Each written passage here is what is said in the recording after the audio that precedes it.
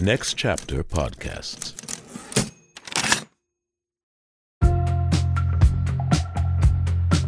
Hey y'all, I'm Otis Pickett, the University Historian at Clemson University and a man of faith based here in Clemson, South Carolina. Welcome to Purpose That Prevails, a podcast about faith, religion, and walking a faith-based life. On the show, we're going to be joined by both believers and scholars, leaders in the fields of education, history, and religion. My hope is that you find these conversations inspiring, and maybe you and I will even learn a thing or two along the way. Before I introduce my guest for this week's episode, I'd ask that you subscribe, rate, and even review the show on Apple Podcasts, Spotify, Stitcher, or wherever you've stumbled upon the show. Please also tell your friends, family, and pastors about it, as we'd love to get support and get the word out. Okay, now to my guest for this week. It is such a great honor to have Russell Moore as a guest on our show today. The current editor-in-chief of Christianity Today and former president of the Ethics and Religious Liberty Commission of the Southern Baptist Convention. Russell has been a great apologist for the Christian faith in America and is a leading voice on the future of evangelicalism in America. Although many individuals and groups have tried to silence Russell's voice in recent years, he's continued his quest to bring truth and ethics to the forefront of American society in an effort to bring the Christian church back to her true meaning. I hope that you'll listen to Russell's journey, the difficulties he's overcome, and how his love for the church remains. It's a story I think we can all learn from. Hey everyone, welcome to Purpose That Prevails. This is Otis Pickett, your host, and today we have on Dr. Russell Moore with Christianity Today. Hey, Dr. Moore, how are you today? Hey, I'm great. How are you? I'm pretty good. It's warm down here in the South, down in South Carolina, but we're pretty used to that. Yeah, it is in Tennessee too. But for somebody who grew up on the Mississippi Gulf Coast, it's nothing. So. Yeah, that humidity hits different in July and August. Yeah. Well, we're just going to get started. You know, we have some amazing scholars, theologians, church leaders on this podcast, and just always like to remind folks, we're just human beings. God's made us in his image, but we enjoy all kinds of different things. What are some things you'd like to do when you're not working with Christianity Today or a churchman? What are some things that are fun for you like to do? Well, my kids and wife and I like to walk in the woods. We have a sort of a path, a trail that we walk usually every afternoon when I'm in town, and I really enjoy that. And also, I have a book, actually two book clubs that really. The books are the excuses to get together. I told someone it's more like a Baptist Brotherhood breakfast with, if you know what that is, Yes. than it is a book club. But those bring a lot of life to me. There might be some scripture read, there might be some prayers, but it's mostly just getting together to hang out. Well, we talk about books, but I think the books are the excuse for us to make sure we get together and talk, because we talk about a bunch of other things too. And yeah, that's great. Well, thank you so much. We always just like to, I grew up sort of in an African-American Baptist church background, was in a multi-ethnic church in Mississippi. And one thing we were always very conscious of doing is asking folks to share their testimony, just sort of their journey in faith. And I know a lot of folks probably know that, but maybe some folks in our audience don't know about your faith journey. Would you mind just sharing your testimony with us? Yeah, I grew up in a very close-knit Southern Baptist congregation that had been pastored by my grandfather before I was born. I came to personal faith at about 11 or 12 years old, but then went through a faith crisis, a spiritual crisis, when I was about 15. And really worked my way through that. Nobody really even knew that I was going through that, except my youth pastor, who handled it really well. He was he didn't hector me. He sort of patiently was there for me through that. And I came out the other side of that, but it had a big influence on the rest of my life, both in terms of kind of having an ongoing burden for people who are in that same situation I was in, who are just looking around and saying, is Christianity just a means to an end? Is it real? but also because it gave me a confidence in what I actually believe, and who to whom I ultimately belong. So I came out of that quite a bit stronger. Mm. Yeah, we've had a lot of folks share that same testimony, and then the testimony continues into adulthood and into their ministry, and Yeah, God showing up faithfully even when there are times of crisis. yeah, yeah. So thank you for sharing that. All right, so for our audience, I first met you at Mount Helm Baptist Church in Jackson, Mississippi. Yes, C.J. Rhodes. That's right, CJ Rhodes. He was amazing, and he does so Yes. much incredible work on behalf of incarcerated people in Mississippi, and has been a longtime pastor at that wonderful church. And I remember I came because our mutual friend John Perkins had been teaching at Mississippi College in some of my classes, and you were giving an award to John Perkins that evening. Mhm. And it's the more white evangelical audiences I speak to, it's interesting how few people know about John and his work and how many decades he's been laboring. I was wondering if you could tell us just a little bit about John Perkins and his influence in your life. I mean, both coming from Mississippi, but also as a father in the faith. It's hard to overestimate the influence that John Perkins has had on entire generations of people, Hmm. and I think there are several reasons for that. I mean, I think one of those reasons is because John was John was not only saying some things that other people were afraid to say, he also was willing to say those things in multiple different contexts. Hmm. And so John was able to speak kind of across a lot of the usual boundaries that we have in American life. And as a Mississippian, maybe especially in Mississippi life. I mean, Hmm. there are completely different subcultures, even Christian subcultures in Mississippi that almost are completely unaware of each other. Hmm. And John was able to speak to all of them. He also was somebody who kept really close both the personal aspect of the faith, Orthodox Christianity, need to be born again and to be discipled and to know the Bible, still teaching a Bible study over Zoom, those Yes, kinds of things. And which was a also, lifeline during COVID. yeah, yeah. Yeah. And also able to speak in terms of justice at the public level. So he's really able to uh, integrate together the biblical witness Hmm. and speak both with the prophets. I mean, throughout all of Scripture, so he's able to integrate those things together. And I mean, I don't know when it happened because it's always been this way as long as I can remember.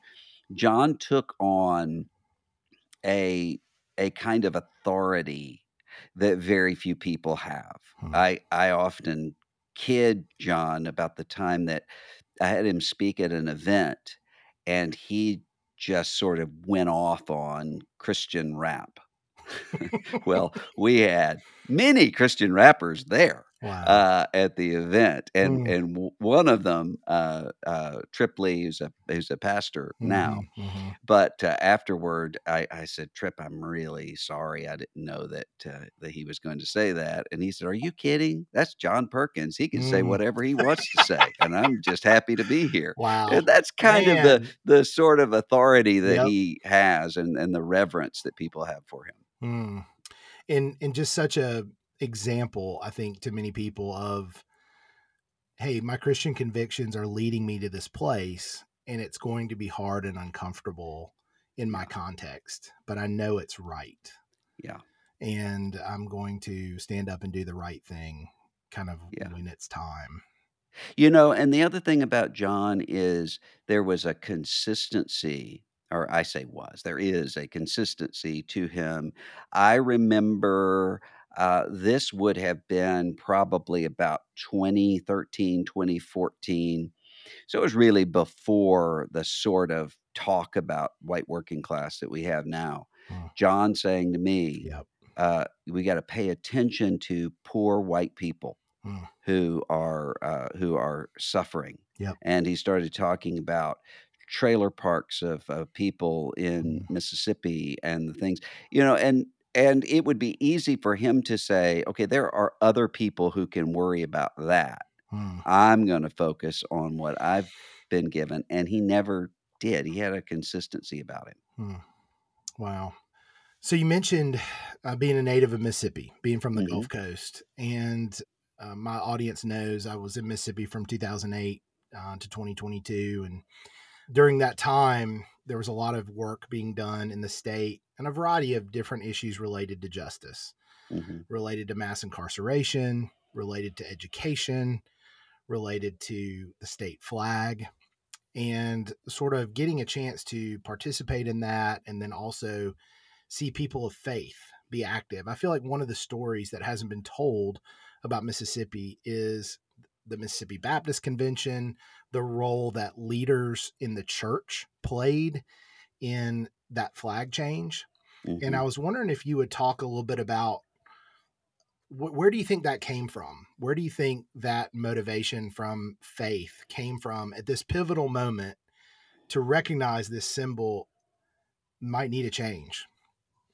Well, I think that it's kind of like anything else. I mean, when, Jesus, uses this imagery of, yeast, of leaven, Hmm. both positively and negatively, Hmm.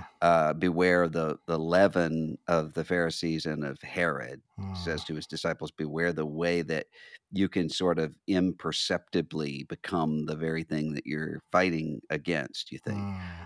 But also the leaven of the kingdom of God that works invisibly under the surface. Hmm. And so I think that a lot of this happened because there was some teaching and preaching that didn't have anything to do necessarily with the Confederate flag or the Mississippi flag, but had to do with those underlying questions over a period of time, over a period of years, Hmm. so that then after really after the Charleston um, Emmanuel AME shooting Right. murders there. When the conversation started to happen nationally, there were some key people in Mississippi who were willing to speak to it, Hmm. and really across the usual sort of partisan lines. Hmm. So it wasn't just, um, it would be one thing if it were just the mainline Protestant Right. Right. churches in Mississippi, although I'm glad that they did and Yes. do, Yes. but it would have been kind of expected for them to speak to that. Hmm. It would have been kind of expected for people who are on the more progressive side politically to speak to it. But instead, you had that, and you had some key figures who were either in very conservative church contexts Hmm. or in very conservative political contexts who were also able to realize, wait, this is just not right. I Hmm. think of figures such as the Speaker of the House, Philip Philip Gunn, Gunn. Yep. and after he made clear his views, there were Hmm. signs that said, "Keep the flag, change the speaker," Hmm. and Hmm. that kind of thing might have scared a lot of people from saying, "Well, this is just not something I should weigh in on." But they did, and I think one of the things that you saw in the Mississippi flag issue is you had that building of sort of a moral infrastructure that Hmm. was happening over a long time, Right. and then you had what seemed to be something very sudden. Hmm. Yes. All of the sudden, Right. the legislature changes the flag, the governor signs it. It seemed as though it happened very, very quickly, but really it hadn't. It was years and years and years of work. Yeah.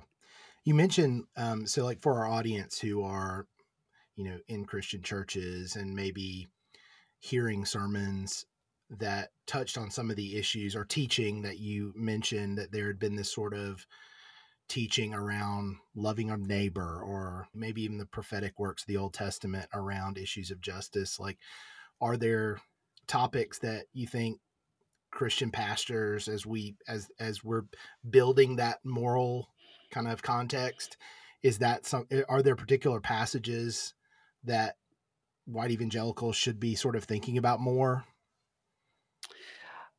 Well, I think when it comes to actually teaching really teaching anything that Mhm. has to do with moral formation in any way, there has to be a combination of both directness and indirectness Hmm. that's there. And what I mean by that is there's some indirectness where you're able to speak to people in a way that doesn't immediately put up their defenses. Right. So you think about the way C.S. Lewis talked about Right. the Narnia Chronicles. It goes around those watchful dragons Hmm. by doing something with a story. Nathan, the prophet, does this with David. He doesn't come in and raise immediately the issue of Bathsheba.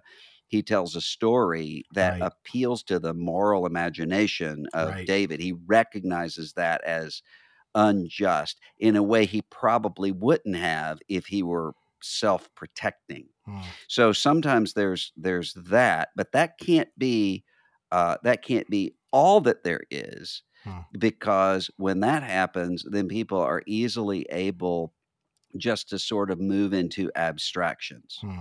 So there are very few people who would be in Christian churches who would say, "I should not love neighbor." Right. The issue ultimately is all of us, and in every context from Eden till now, there's always this tendency to have certain people who are invisible to us, Hmm. the people you're not supposed to think about. Hmm. And so the way fallen human psychology works is it's easy just to filter those people out. Hmm. So you don't feel as though you're actively hating somebody or actively harming somebody. You don't think about them at all. Hmm. And so part of what has to happen in the directness of teaching is to make those people visible, Hmm. and to say who are they, Hmm. and why is it that you don't see them or you're not supposed to see them. Hmm. I mean, that's the entire fabric of Scripture, and that also means, I think, a recognition of the demonstration aspect of the kingdom of God, Hmm. uh, in Book of Acts, in Romans, in Ephesians, in Galatians. The church is to point to the outside world a refracted, fallible, fallen, but real signpost and pointer Hmm. to the kingdom of God. Hmm. I think about in Mississippi, the people that I knew who were of an older generation who actually cared about racial justice and Hmm. racial reconciliation, they almost all had one thing in common, and that was the United States Air Force Hmm. or Interesting. some other branch of the military, because they had come out of whatever context they were in and into a very different context where they started to see people as colleagues and as friends, and they were able to see that working together. And I'm glad for that, but I often think about how much better it would have been if the church had taught the Air Force these things rather than the other way around. Right. So I wanted to talk a little bit, if we could, just about the era of 2016 to 2020, sort of kind of what's happening. You've got, in my view, an elected president who many evangelical Christians came out in support for, and just sort of in a lot of ways adopted a lot of things that we would think of as very unchristian in behavior and in past actions. And but yet there's this kind of swarming to this political figure, Donald Trump. And you are kind of in the midst of all that. And you are kind of trying to speak truth. And it was so interesting to me to watch as you're trying to speak truth and how some Christians are accepting the truth of a political figure that doesn't really embody a lot of the things that I was taught were biblical or white evangelical or whatever you want to say about American Christianity. And it seemed like the Christians who were offering those critiques were mistrusted. And I was just wondering if you could just kind of walk us through that time and what that was like. Well, it's not unusual for people in America. I mean, my situation was higher profile than most people, but it's not unusual. I mean, almost everybody in this time, almost every family I know has some division Hmm. over this particular personality, political Right. figure. Right. Uh, Almost every church has some tensions, Hmm. and so for me, I had at the sort of at the national level, more intense Yeah. lived through a more intense time than most people, but at the personal level, maybe less so Hmm. than most people, Hmm. because one of the things my views on this are so well known Right. that it kind of filters people out. If people are willing to speak to me, they've kind of already made peace with who I am, and so in that sense, I'll have a lot of friends who will say, "Oh, it must be terrible to have people come up to you in a church and scream at you and so forth." That never happens. I Hmm. can't think of a time that has ever happened for Hmm. that very reason. Hmm. But there were a lot of both public and behind the scenes uh, measures from a bigger Hmm. level than that to Hmm. say get Yeah. on board. And for me, I mean, when with the beginning of the Trump era, there were a lot of people who held the exact same position that I held, but who said, you know, I'm going to make this transactional kind of arrangement where Yeah. I'm not on board with all of this, but I think that appointments will be better and Right. maybe Right. there'll be some growth and maturity in office and those sorts of things. Right.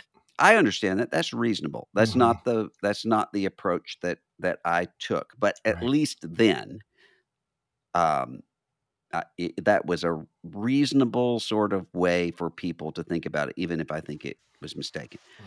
My problem was uh, I knew how American political and cultural life works Hmm. now Hmm. in a way that it didn't before. I mean, Hmm. in 1956, you're going to have people who are saying, "I'm for Eisenhower," or "I'm for Adlai Stevenson," and there's not a cult of personality or Right. a sorting that Right. comes with that in the Right. same way.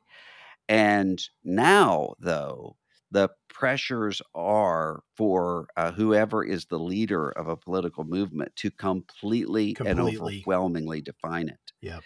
And so what happened is what I thought would happen is that it's not that you had a group of people who were really holding the power accountable. It's that you had a lot of people who became like what it was that they were supporting. And I mean, Hmm. we can even see that in terms of all of the survey data. Yeah. A lot of the most disturbing aspects of the Trump era, and I would say the same thing about the some of the more disturbing aspects of the left in American life, are indeed being replicated at the younger level, but usually by secularized people. Hmm. So I may well run into a 20-year-old alt-right white nationalist on a college or university, and I do all the time. Those are almost never people who are part of their campus ministries and Hmm. in churches, Hmm. even if they kind of self-identify as Hmm. Christian. Hmm. So there's I have a lot of hope for the future. Yeah. It's interesting the ways in which Christians kind of coalesce so quickly. Hmm. And it's almost as if like a lack of historical knowledge, a lack of the connection between American religion or American civic engagement and religion have been wedded together for so many decades in American history. There was a real lack of sort of understanding of that. And also, I think a lack within evangelicalism of realizing the ways in which evangelicals and Christians can be manipulated by politicians. Yeah. And so are there lessons that we've kind of learned as a Christian population from that moving forward we can maybe we can be more critical, we can ask more difficult questions, we can be harder to woo as a electorate base and really hold politicians accountable? Are there lessons there that you've taken from that time? Well, what I'm primarily concerned about are two things that seem to be contradictory of each other, but I don't think they are. Hmm. One of those is normalization. Hmm. I mean, it was I I laughed and was kind of taken aback when I was on a college campus and the person was introducing me and said, "You all are, of course, too young to remember this, but back in the Trump era." Dr. Moore was one of the few evangelicals too. Yeah. And I was thinking, "Back in the Trump era?" Hmm. And then I realized, the students in that room, when all of this, started in 2015, 2016, were 10 or 12 years old. Hmm. So they've seen all they've seen is sort of this kind of, reality, so Hmm. that when you think about how crazy things are right now, for a lot of them, I worry that it just simply seems to be the way things are. The other, though, is we all have a tendency to overreact to the last bad thing, Right. which is to say, whatever it is that I saw that was bad, that means that whatever is opposite of that must be good. Hmm. I taught in the Institute of Politics at University of Chicago for a semester in 2021, and the center right students and the evangelical students there training in those areas were almost always, when you said, "What would you like to be?"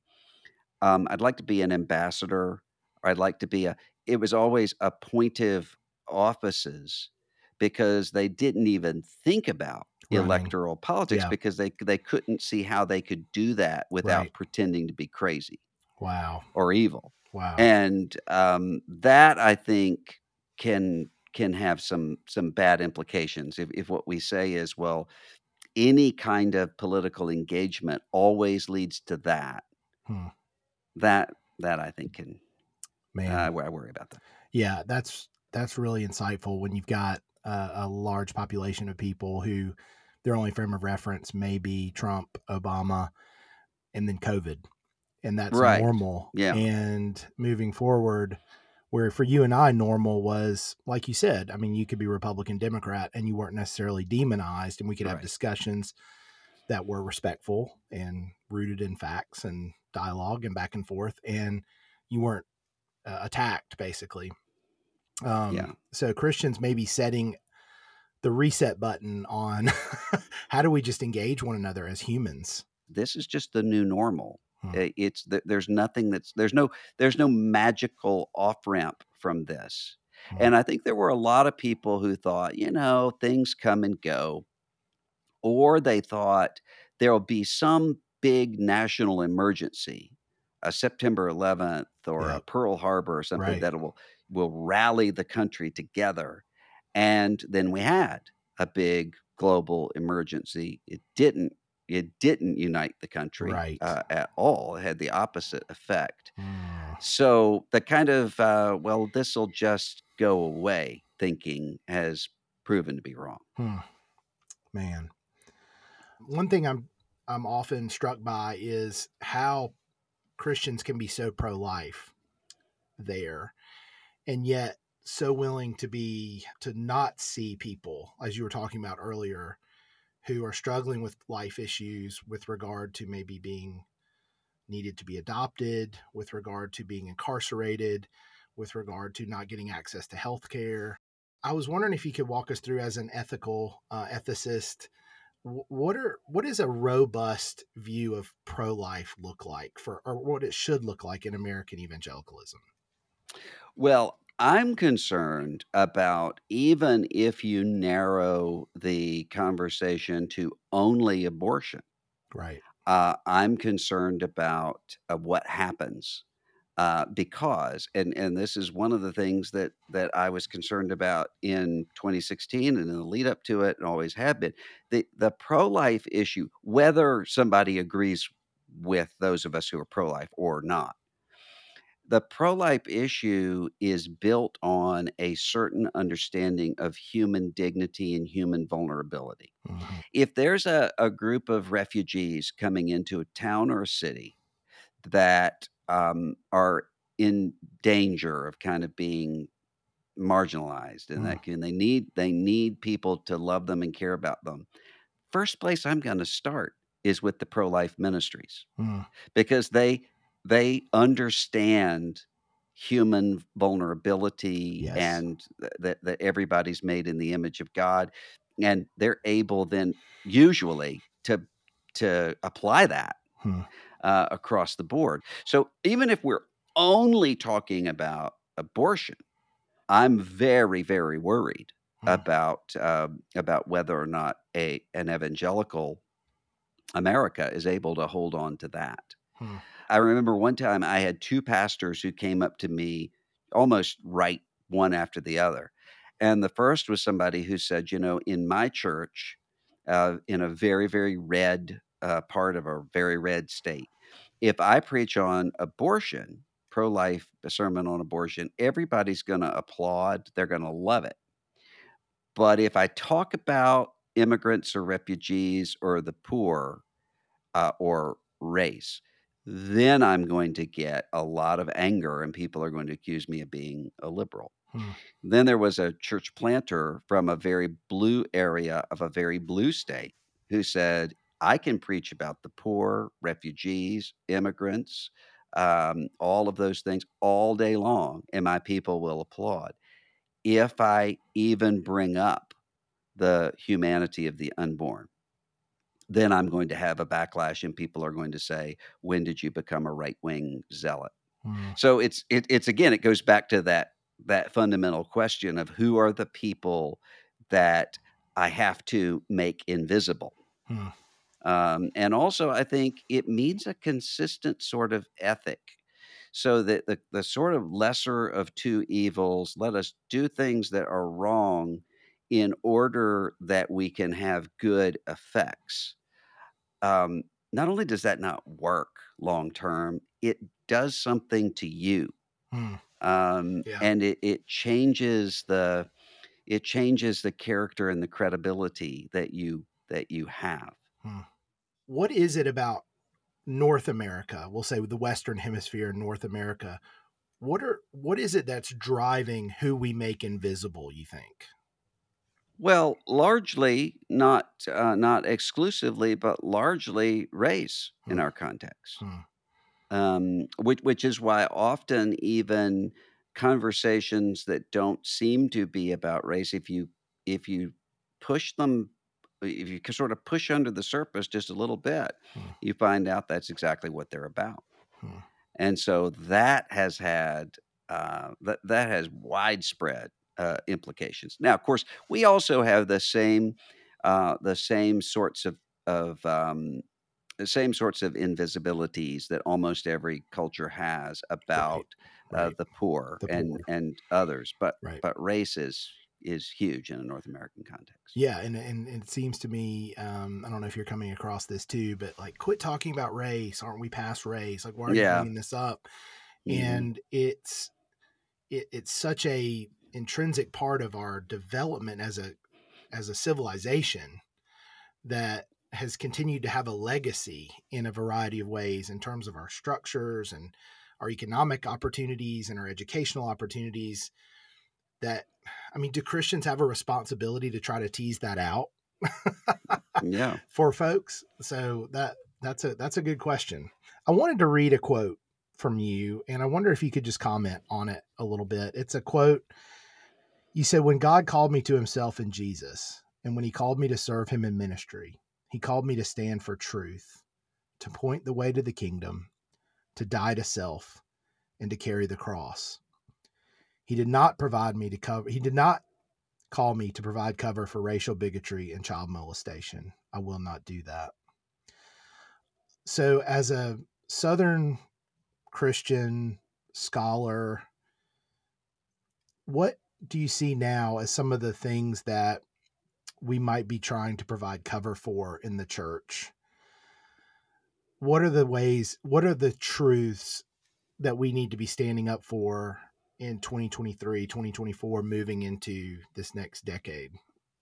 Well, the main thing is that there's a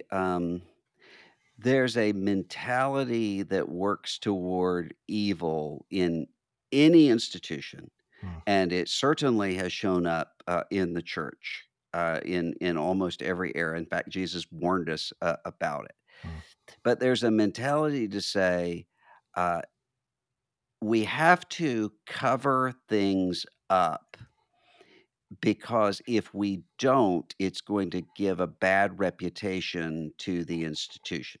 Hmm. And then when the institution is a spiritual institution, you Hmm. can even more justify it by saying to yourself, if people know about this. So, for instance, uh, often some of the pushback that would happen when we would talk about church sexual abuse is somebody would say, if you do that, if you talk about this, then people are going to lose confidence in the church and they're not going to give to missionaries. That means you follow the circle all the way down. People are going to go to hell. Hmm. And to which I would respond, that's what I'm trying to address Mhm, is I think mhm, is people going to hell. mm, Um, but there's that sense of to do that, and also a sense of if you critique your own institution or your own sort of tribal faction, you're being disloyal interesting. to that, and you're Yep. being exiled. Now, Hmm. again, when you come to the church, that heightens way up Hmm. because it feels like if you have somebody who's been enculturated within a church context, when your church says to you, "Depart from me, worker of iniquity," Hmm. it feels like Jesus is saying that, Mhm, even if you cognitively know that that's not the case. So it gives an inordinate sort of power, what is a kind of authority and power that Jesus established to be used for good can be used for evil ends too. And that's what happens. And so it's the exact reverse of what Jesus both did and taught us. Uh, he's not worried about the moral temperature of the Roman Empire, mm, and he seems very almost uh, tranquil when mm. it comes to. There's no pearl clutching and shock that tax collectors are Right. doing what they're doing, or Right. prostitutes, but Uh-huh. he's driving out the money changers from the temple. Right. And you have Paul teaching in 1 Corinthians chapter 5. When I tell you to not associate with those who are acting immorally, I'm not talking about the people out in the world. I don't judge the world. We judge those who are within the church. So you Mm. maintain the integrity of the Wow. church. In our context, it's easier, and this is the case not just in the church. This is a case in every aspect of American life. The reverse Mm. is what is sanctified. Mm. So whatever's happening among us, whoever you define us to be, are the things that we either don't talk about, we mute our talk about them, or we find some way to justify them. Mm. and then whatever's happening on the outside of whoever is other from us, those are the things that we castigate. And Wow. that's just a complete upside down of the biblical command.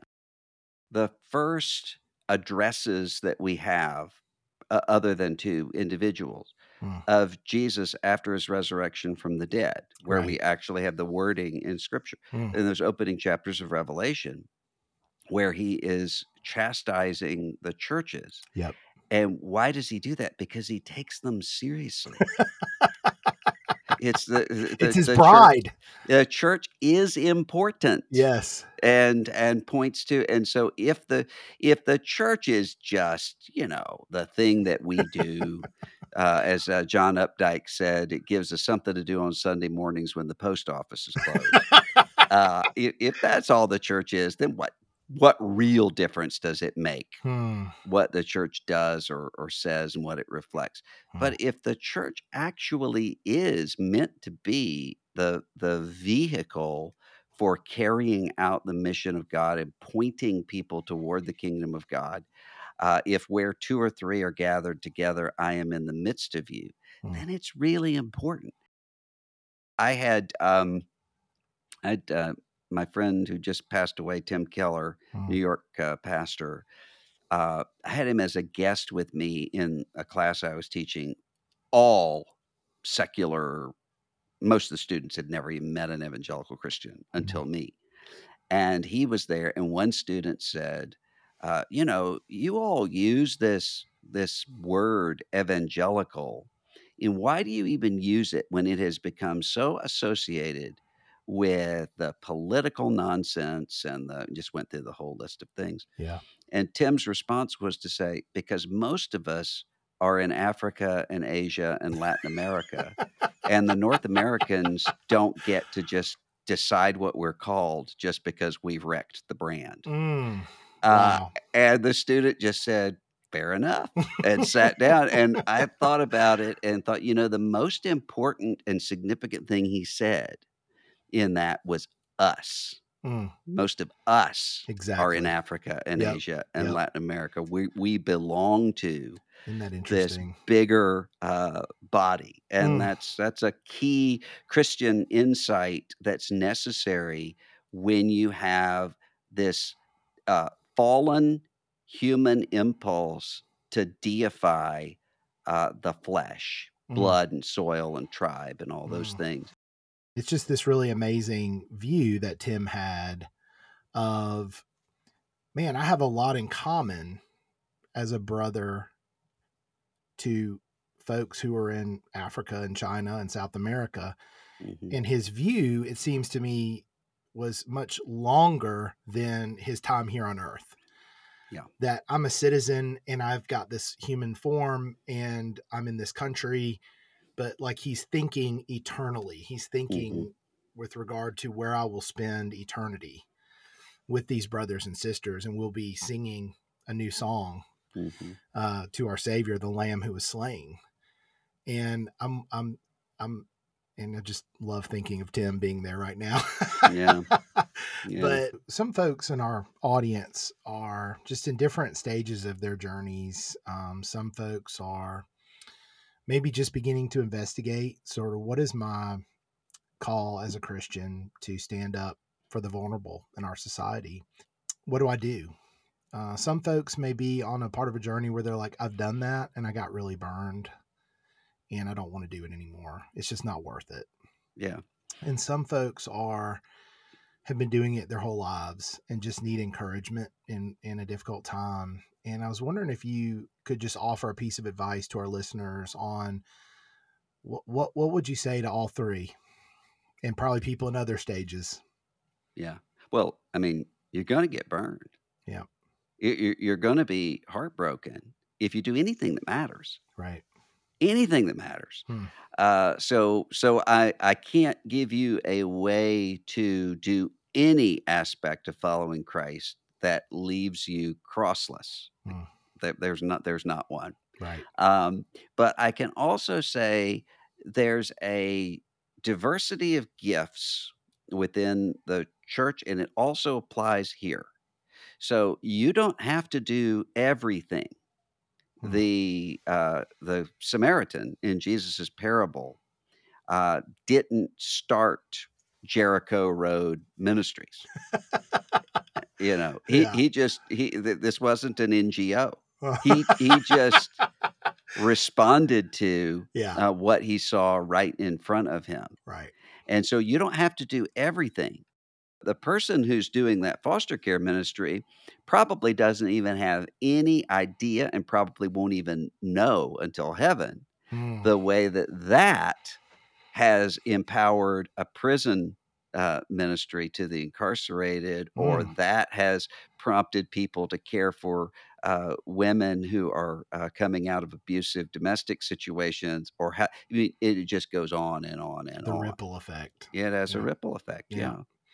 This has probably been 20 years ago, but I was in a church where it was a Sanctity of Human Life Sunday, I think. And there was a mechanic who got up. He was scared to death, trembling. He wasn't accustomed to speaking large groups of people, and this was a big place. And he had a sheet of paper in front of him that he was reading off of. But what he said was, okay, we've got a lot of single moms in our community. And what I've noticed is that a lot of them are getting ripped off by car repair services. And so what I'm going to do is I'm going to be here every Saturday, and I'm going to teach you how to do kind of basic change the spark plugs, check your oil sort of stuff for anybody who needs that. And I'll be a sounding board if you want to come in and say, okay, here's an estimate I've been given from somewhere, Wow. to say, Yep. yeah, it's fair or it's not.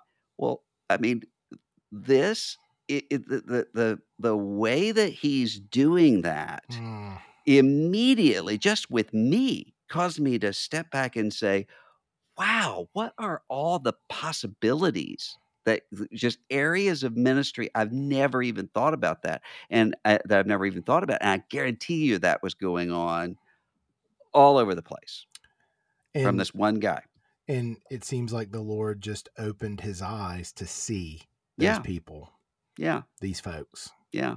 And what And he just asked, what has God uniquely gifted me to be able to do? And who are the people that I care about and I want to help? Hmm. There you go. Finally, I think, well, this has been so great, but I want to just ask you, as a theologian, as an ethicist, as a churchman, as a man of faith, what would be your hope? I think that a lot of what we worry about is, okay, well, how do we minister to the next generation in a way that's going to keep them? Hmm. And I think the pattern that Jesus has given to us is instead maybe the reverse of that, which is to say, what do we need Hmm. from the next generation, and how do we then empower them to do that? Hmm. If we could recover it, there's just no estimating what would happen. Yeah, my pastor Herman Robinson used to do this in Charleston. Mm, I grew up Episcopalian, so mhm. we'd read from the Book of Common Prayer. I had never prayed just led by the Spirit before. Yeah. And he would have me stand up 12 years old and pray. And the Uh, way that church body loved on me afterwards, yeah. I may have been the only white man in the room. And just the affirmation, the love, the encouragement. And then I thought, you know what? Maybe there's something to this. Yeah. That's beautiful. Mm-hmm. Well, Russell, is there anything you'd like to tell our listeners, just kind of what you're working on, what Christianity Today is doing, anything you'd like our folks to tune in and listen or check out? I have a new book called Losing Our Religion, an altar call for evangelical America. I'm talking about a lot of the stuff we're talking about here, about how what's the way forward for the church, in a way in which a lot of people are thinking, I have to choose between Jesus and sanity. And that's not the choice Jesus gave us. I'm going to call this the Turning Everything Upside Down episode. Yeah. Well, Dr. Russell Moore, thank you so much for your time. It just means a lot to us. Thank you for your Christian witness. Thank you for being faithful to Jesus in a very difficult time. Thank you for speaking truth in a very difficult time. It encouraged so many of us in so many different places. We probably won't see it till heaven, but thank you. Well, likewise, and keep pressing forward. Yes, sir. Thank you for listening to this episode of Purpose That Prevails. If you've made it this far, I hope this means this conversation was thought-provoking and lights your path on this walk of faith we're all on together. A reminder, please spread the word about the show to your church community, your family, your friends. Every bit helps. If you would be so kind to subscribe, rate, and review the show on Apple Podcasts, Spotify, Stitcher, or wherever you listen to the podcast, that would be much appreciated. It's been a pleasure for me to host the show and spend this time with you. My name is Otis Pickett. Until next time, God bless.